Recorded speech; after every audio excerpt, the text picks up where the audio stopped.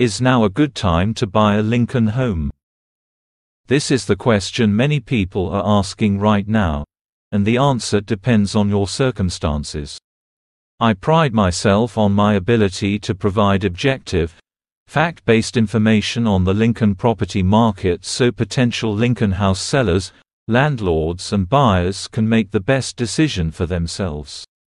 My role is to educate the potential Lincoln house sellers, landlords and buyers and to provide them with the best possible information available, not to convince them to do something they don't want to do.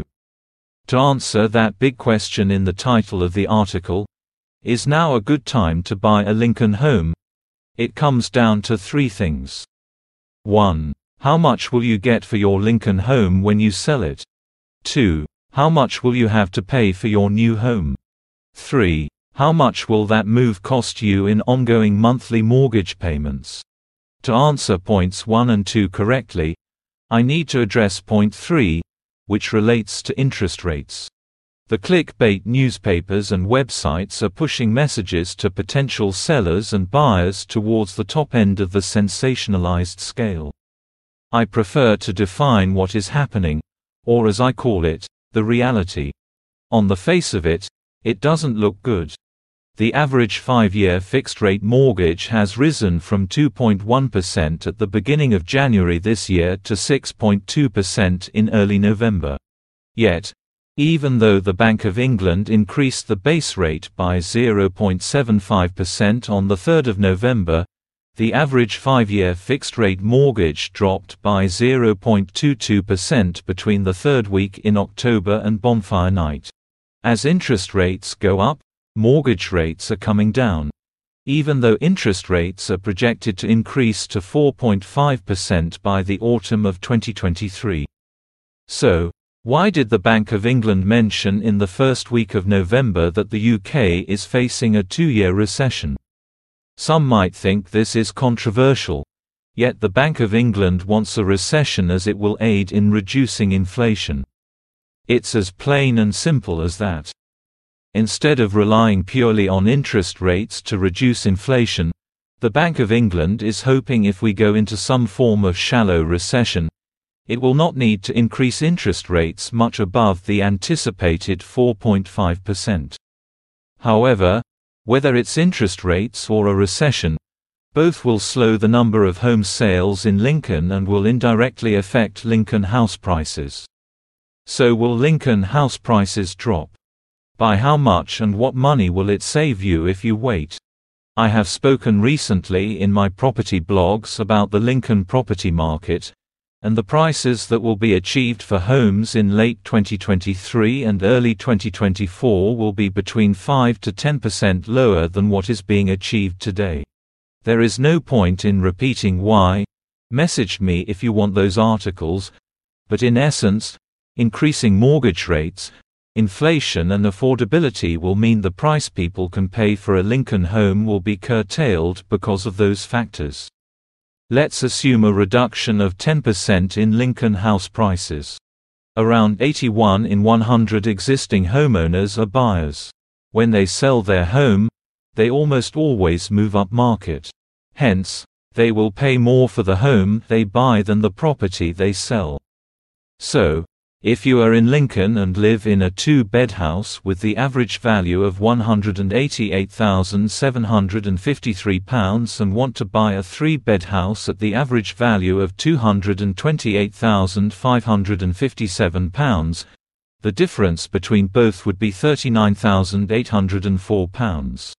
If Lincoln house prices dropped by 10% in a couple of years, that £188,753 2-bed house would drop to £169,878, and that £228,557 3-bed house would drop to £205,701, meaning the gap would drop to £35,824, thus saving the home buyer £3,980.